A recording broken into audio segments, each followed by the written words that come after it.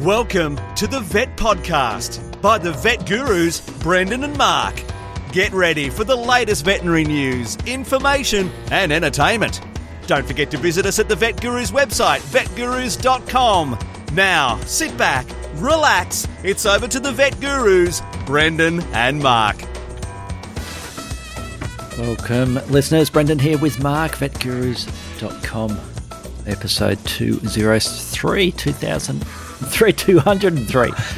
Gee, we'll be fairly old if we get to 2003, won't we, Mark? Friday, August the 20th, 2021. There you go. That's how I got confused, Mark. How are you, Mark? Great, Brendan. Just wonderful. Life is good. Good to hear. Well, life is good here, although we're heading into another curfew here in Victoria, Australia, Melbourne, for a couple of weeks to try and quash the Delta strain numbers, Mark, while people get jabs in their arms and trying to get that herd immunity number, which, gee, you've had your second shot, haven't you? Yes, I did. I had my, I'm fully vaccinated, supposedly. So the good news is my second AstraZeneca injection was uneventful, Mark, which is probably the best thing to say, because the first one, as you know, I don't know whether we spoke about it on the podcast, it did knock me for 6, and I actually ended up taking a full day off work, which is very unusual for me, with a splitting headache and the shakes and the sweats. But perhaps it's a sign that my immune system was kicking in, Mark. So, yeah. So, yes, I've had my second vaccination, and you've had your first, haven't you? Got my first shot, yep. And while I was fortunately spared the level of discomfort that you went through, it did give me a few aches and pains and a bit of a headache for a bit. So yeah, I hope that's just a sign my immune system is kicking in and reacting.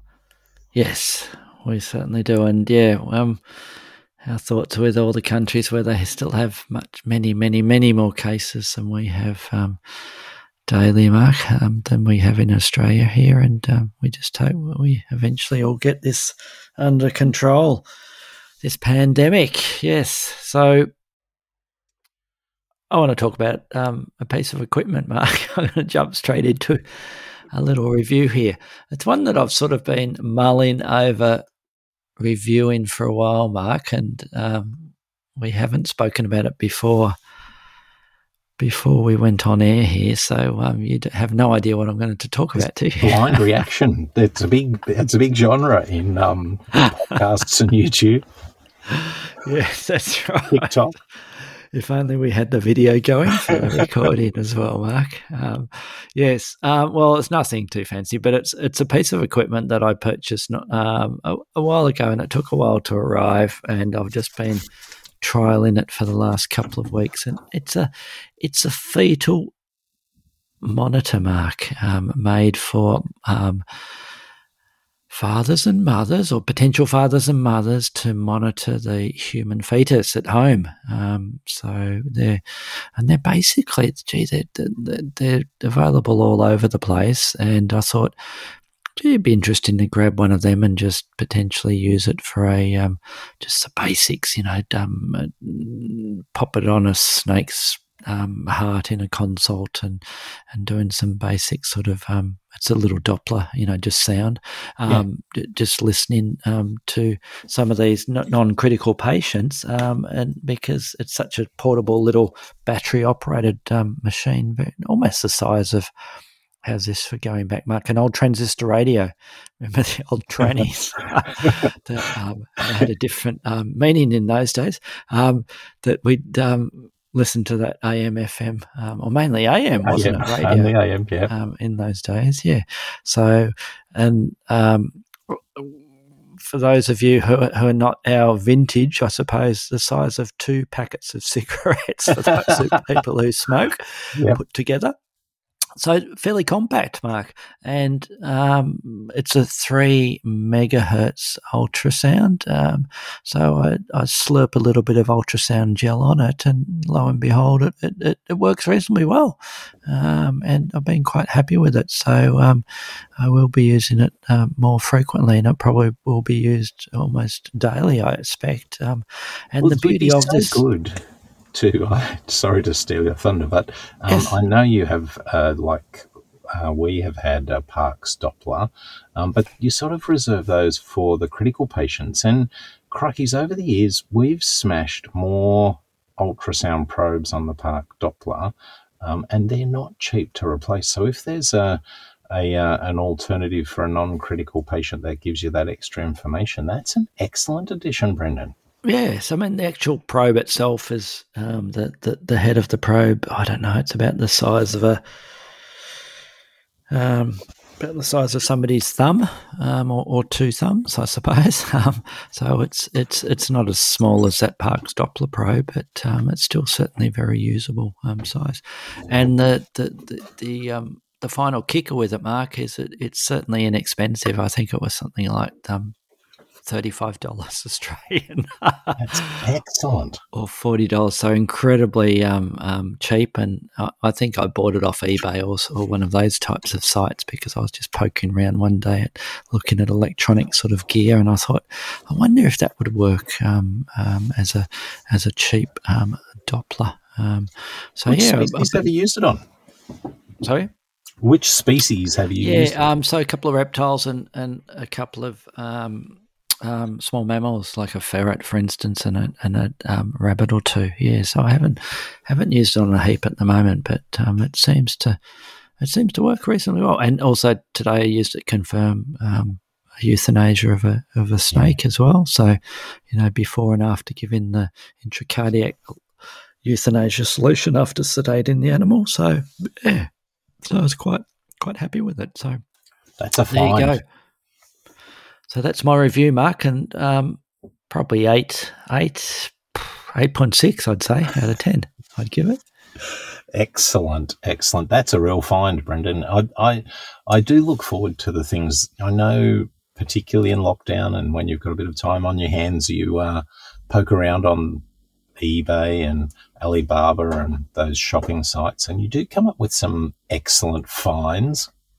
Yes, and it's even better when they don't end up being a whole lot of garbage and just put in a drawer with all the other, knickknacks that you thought were a good idea at the time. Yeah, so there you go. That's my review, Mark. And my one and only news article is about Geronimo. I don't know whether you'd read about Geronimo before. I sent you the agenda for the I have not, podcast. But it's a fascinating story. Yeah, Geronimo the alpaca is on death row in Britain. So the verdict is that Geronimo must die, Mark. And Geronimo is an alpaca that was imported.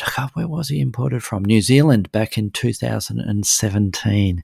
And he originally tested negative for tuberculosis as part of the screening that he had to have.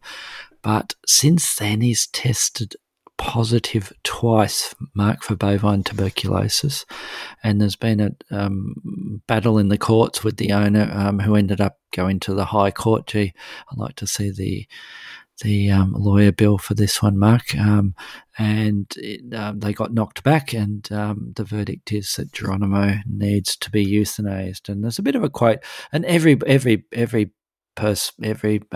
farmer and every Prime Minister's father has jumped in. So Boris Johnson's own father has said, pleaded with the government to give Geronimo a fighting chance by allowing a third test. But there's a quote from the head veterinarian who says that. Well, I sympathise with Ms. McDonald's situation, which is the owner. We need to follow the scientific evidence and cull animals that have tested positive for TB to minimise the spread of this insidious disease and ultimately eradicate the biggest threat to animal health in this country, which is the UK. Interestingly enough, Mark, TB was the last known bovine TB case in Australia was 2002, Mark, and we've been fortunate to be one of the few countries in the world to have eradicated bovine TB. But so a lot of celebrities have jumped on board, Mark, and I think not to be too cynical, but I think part of this is the old cute and cuddly too. You know, there's some pretty interesting pics there of Geronimo, and you can't help but have a bit of your heart's strings pulled, Mark, when you see Geronimo there. But I think Geronimo's days are numbered. So what do you think about this sort of thing, Mark? What's your thoughts on this? I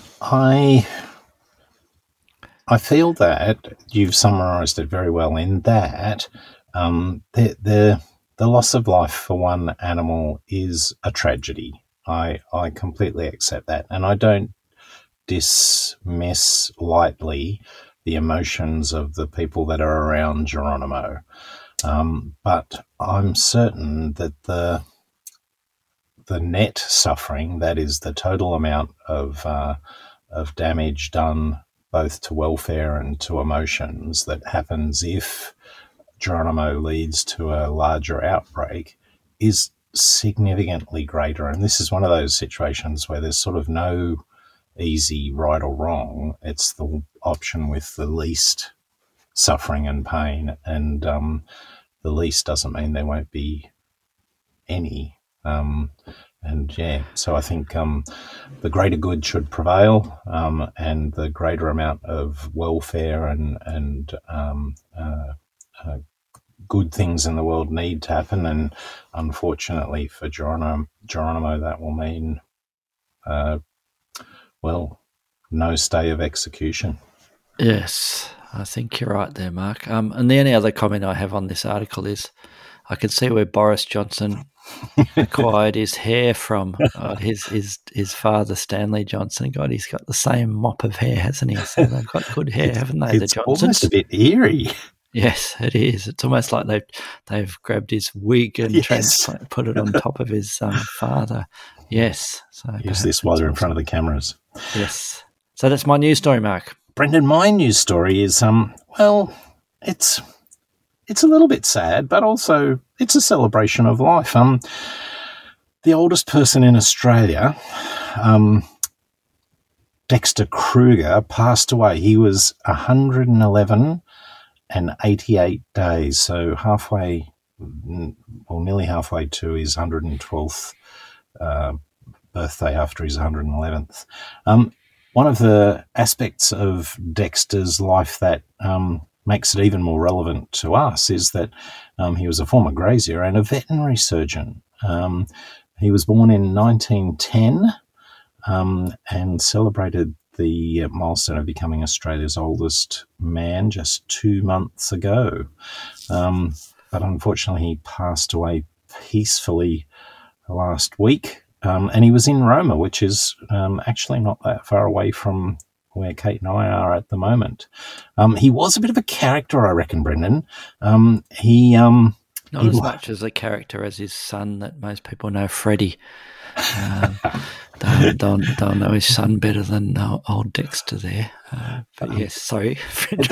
We've taken the story about the peaceful passing, and we've mixed up a whole series of between Dexter and Freddy Krueger. We've completely. But I was aware of a story where he, in response, obviously people of that age get asked all the time, "What's the secret to your survival?" And he had this little the chicken story. He loved to relate the knowledge that chickens have this tiny little brain, and you can crack the head open, and it's just a tiny mouthful, but it's a yummy bit of the chicken. And I think he quite rejoiced in causing reactions to his stories. He's also reported to have eaten half a dozen prawns every day to have kept him alive so long. So I think he was perfectly happy to lead people up the garden path a little bit and have a bit of a laugh at their expense. It's interesting to contemplate, though, that he was alive when the Titanic sank. He lived through the Spanish flu pandemic. He lived through both world wars. And, geez, he would have seen some... He's eaten a lot of chicken. Chicken heads and prawns. Yes. He's seen a lot of the world. Anyway, I send the podcast condolences to his family and celebrate his life. Yes. And I think you're right, Mark, in that as people get to that geriatric age, they start to lose their filter, don't they, as well? And I'm sure you've seen it with relatives and friends, etc., where they just blurt out whatever they're thinking, don't they, as they get on. And I've certainly seen it with my relatives. And I remember one of our neighbours. I won't say which one. One of our neighbours, her father recently died, and he reached 100. And in the last few years, he was becoming more and more sort of outspoken, and she'd turn up to see him, and she'd be running around to try and get there, and as well as working and that, and she'd turn up to the nursing home, and he'd be, and their voice gets louder and louder too, doesn't it? And he'd be saying, "Look at you, you've let yourself go. What's happened to you?" And he'd be screaming at the top of his voice in front of all the other residents there. Although I expect that the percentage of them who have Alzheimer's, they probably forget what he said 5 minutes later. But I think part of it is you tend to lose your filter as you get older, as you've noticed with me, Mark, over the last few years.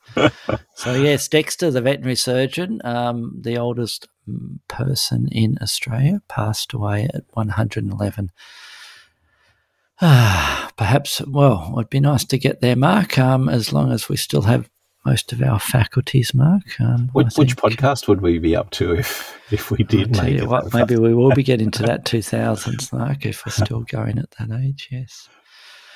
Okay, so let's jump into our news story. Our main story is one that we had on the list for a while, and it's a good one, but we thought we'd throw it in this week, and it is dealing with fish hooks in wildlife and pets. So dealing with the problems of retrieving, or what to do if you detect a fish hook in an animal presented in your vet clinic. And it's a challenge, isn't it, Mark? These cases, and there's not one simple answer to these, because there's so many different variations of not only species that we see them in, but also methods of potential retrieval, and some of them we may even not consider retrieval with them.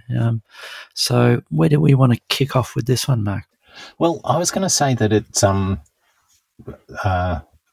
where Sugarloaf is on the southern side of Newcastle, we're on the edge of Lake Macquarie, and it's a very, very popular estuarine lake for fishing. And so just about everyone, spends some time down by the lake casting a baited hook on the end of a rod into the lake. So it's been, across my career, a very, very common thing to have patients brought to us of all different sorts.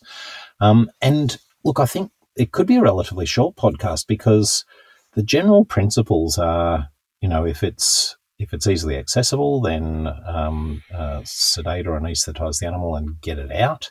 And the basic principles that apply to, say it was caught in a dog's lip, for example, the basic principles that apply to what would happen with a human, that is, infiltrate the area with local anaesthetic, desensitize it, drive it through so the barbed hook is exposed, cut it off, and then remove. You can withdraw the hook then. And so if any accessible location is there, that would be the technique that you would use.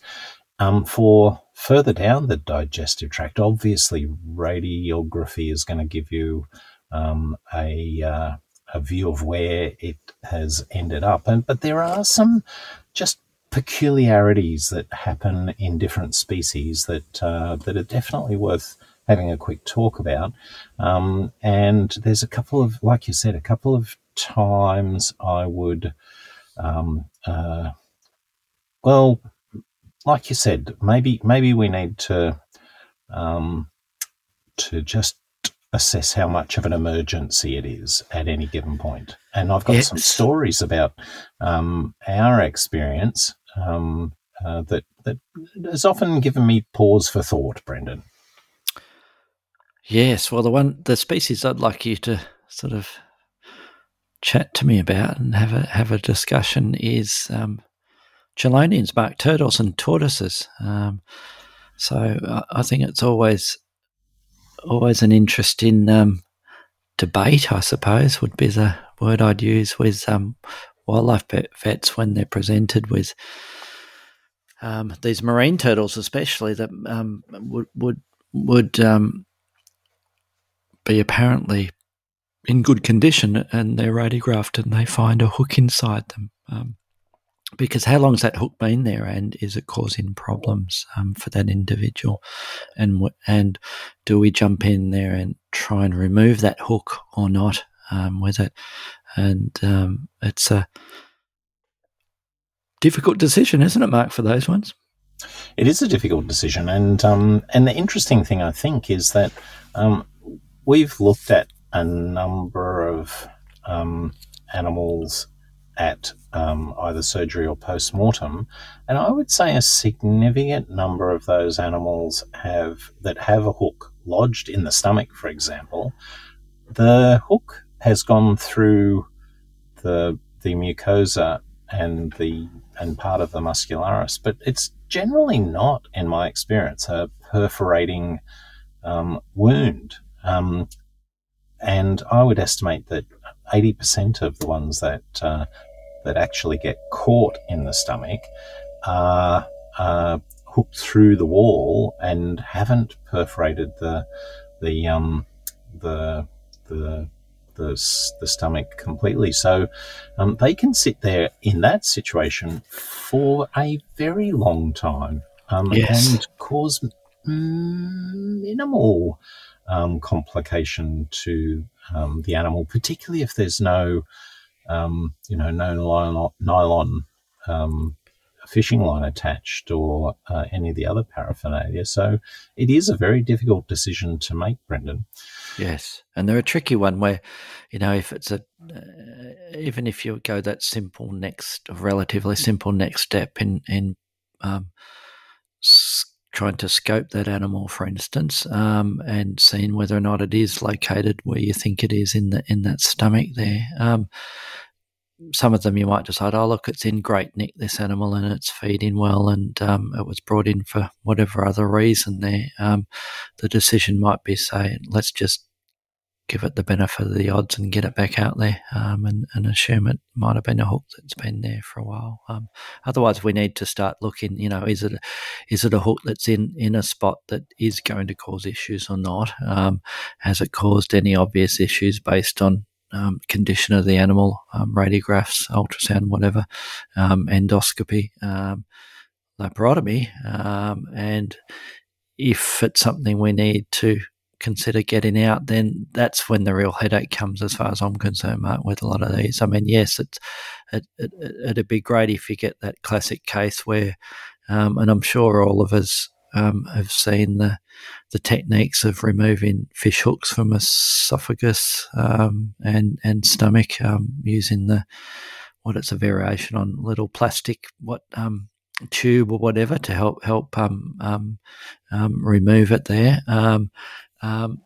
It's not that simple, is it? It's not that simple, is it? Let me try and give a bit of a description. The threading technique, yes. And it depends on the remaining nylon, the fishing line still being attached.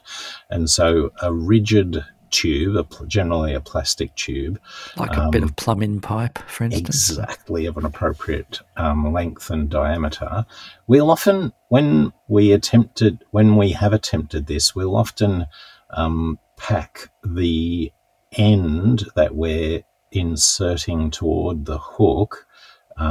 We'll pack it with cotton wool and tape it with cohesive tape. Sort of make like a giant cotton wool bud with a hole through the middle, and then thread the fishing line through the middle and pull it taut so that the end with the cotton wool on it is butted up against the hook. And then, at least theoretically, if it's a relatively small catch on the mucosa, a quick jab will release that and then seat the hook in the cotton wool, and you can slide it out. It's one of those veterinary techniques that, bloody hell, you feel like a hero when they work, but my experience is they probably work in less than a third of the cases, and 2/3 of them, it's, you rip the esophagus out and you think a bunch of worse stuff happens. Yeah, exactly. Yes. Yeah. So that's certainly one of the techniques that we have for potentially, and geez, if they're stuck in that esophageal region or at the thoracic inlet mark, I mean, what other options do you have? You make an attempt and then consider euthanasia, I reckon, and particularly for. I'm really loath in these. Like, I love doing surgery on turtles, but bloody hell, anytime you do a celiotomy on a turtle, it is a major undertaking with a year or two of aftercare. And for a wild turtle, particularly a sea turtle, I don't know that I can. I know many of those species are critically threatened in the wild, but I don't know whether investing that effort into getting a fish hook out of plastrotomy, maybe I'd be tempted if we could do a endoscopy through the limb spaces in the shell. Geez, it's each time I've had a look at one of those turtles, while theoretically it would be relatively easy to do, the anatomy is difficult to manage in those locations. Yes, I agree. So let's talk. There was a couple of other species you wanted to chat about specifically, Mark, with these fish hook. Well, interestingly enough, we see it a lot in chelonians, but we also see it a lot in waterbirds, particularly pelicans. And pelicans seem to be, obviously piscivorous, and as a consequence of finding an easy meal, fish on a hook floundering around on the surface, they'll often take those and end up with the hooks inside them, and so they are wonderful. They're probably I more prefer those guys coming in than the turtles, because it's more often the case that we can do something about them. They do seem to catch the hook much more frequently in a location that is going to be accessible, and certainly the tube on the nylon on the fishing line, that has been more successful in the pelicans that we've seen than I can say it's been in turtles. So there are a couple of additional reasons that they're more likely to be amenable patients. The other thing is, I find that when we've looked at, we'll take radiographs of chelonians that have maybe the long-necked turtle that's been hit by a car, or every time a sea turtle was brought to the hospital, we'd take radiographs, and the hooks might even be found as an incidental finding in that circumstance. And we have no access to the fishing line. It's long since gone, or it's certainly not hanging out of their mouth. Whereas in pelicans, it's much more frequently the case that we've got, a few feet of the fishing line dangling out of the mouth that we can work with. Yes. They're a problem, aren't they, these hooks? They're a problem. So have you had many of these hooks that you've extracted from a dog's mouth, Mark? Have you had any of those? Very, very common for us to find. And I think the interesting thing there is that both I suspect the majority of the turtles we see and the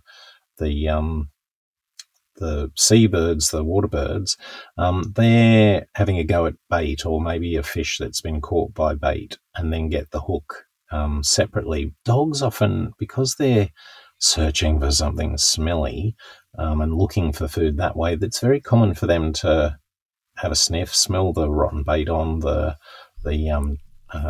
just the naked hook and lick at it or try and taste it. And so they definitely more often come in, the upper lip or something like that. And so they're always, as we said, sedate them, infiltrate the area with local, and they're often very amenable to driving them through, cutting off the end and getting them out. And you do feel much more like a hero when you can do that.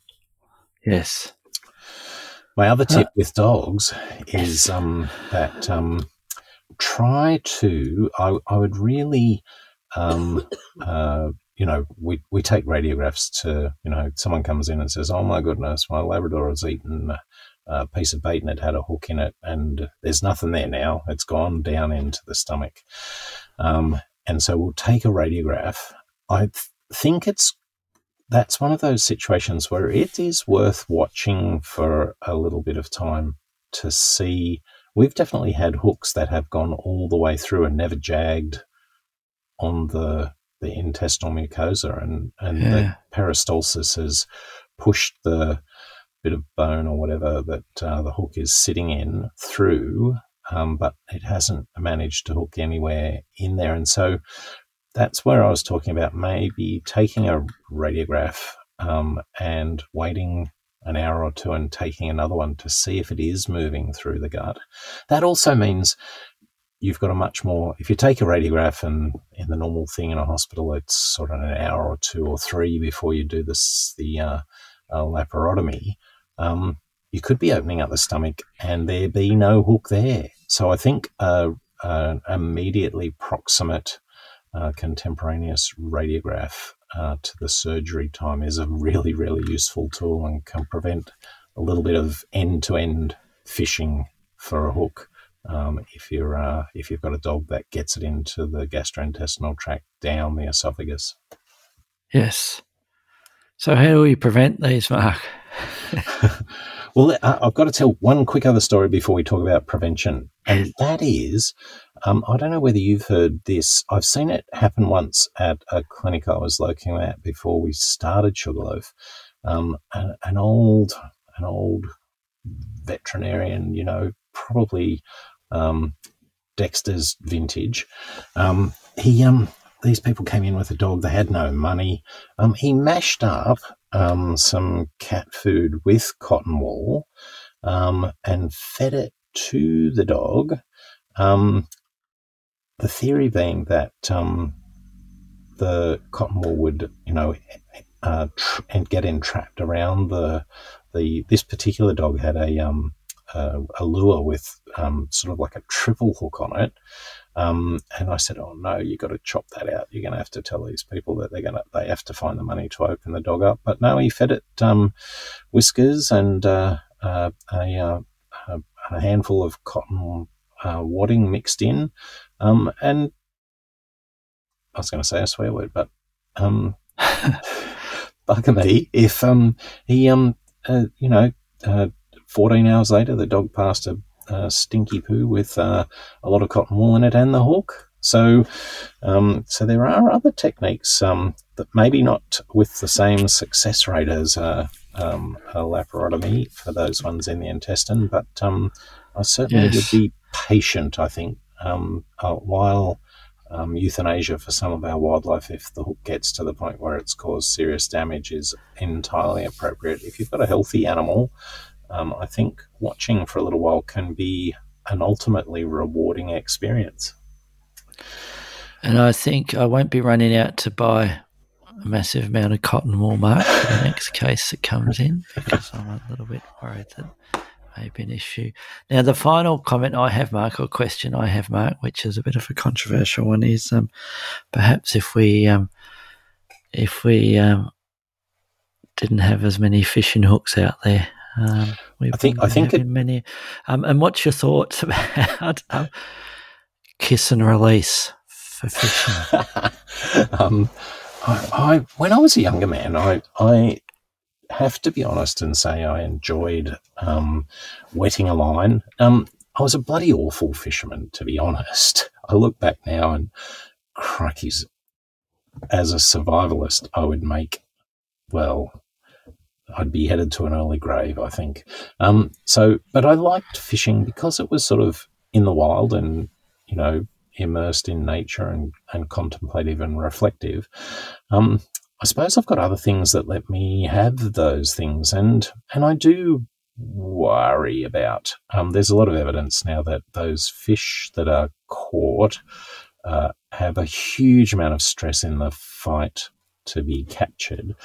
They often have serious injury to the structure of their mouth that makes them less able to feed. And so ultimately, even though you've given them a kiss and indicated your affection for them and the respect for the battle they've put up, I think a lot of those fish end up not making the grade and dying in probably a slow and painful death. So I must admit, I've given the rod and reel game away, and I won't be a party to it anymore. Well, I agree.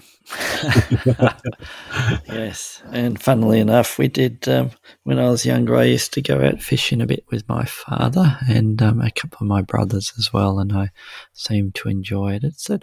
I think it's a bit like taking up a hobby like you do now, and I do less frequently, photography, where you're just using that hobby as an excuse to get out there and just spend a bit of time in nature and just bit of downtime rather than looking on your phone or your emails, etc. And it's a good thing if we can do those sort of hobbies, Mark, without harming some of these other creatures there. Yeah. So yes, the hooks. They're difficult to deal with, Mark. I tell you what, whenever I see an animal that comes into the clinic that has a suspected hook inside it somewhere, I start to get a bit of a headache and I reach for a bit of caffeine straight away, Mark, to try and work out that particular case. So I don't think there's any simple answer for these ones, is there? No, I think you're exactly right. And I share your reaching for a little bit of one of those Melbourne cups of coffee and contemplating. Reaching for a magic. We love our magic. Yes. Well, I think with that we haven't got any magic or solutions for fish hooks in animals, but I think we all realise how problematic they are to deal with, and I suppose we've given a couple of little tips there about cotton wool, etc., Mark, and using pipes to try and remove them. But I think one of the keys is thinking about the fact that this hook may have been embedded in that animal for a long period of time, which some of them are, and it may not be causing great distress to the animal. So we need to try and differentiate those ones from the ones that will cause the demise of the animal, and we need to try and our best heroic efforts to try and remove it from that animal. And I think with that, Mr. Outro is here, and we will talk to you all next week.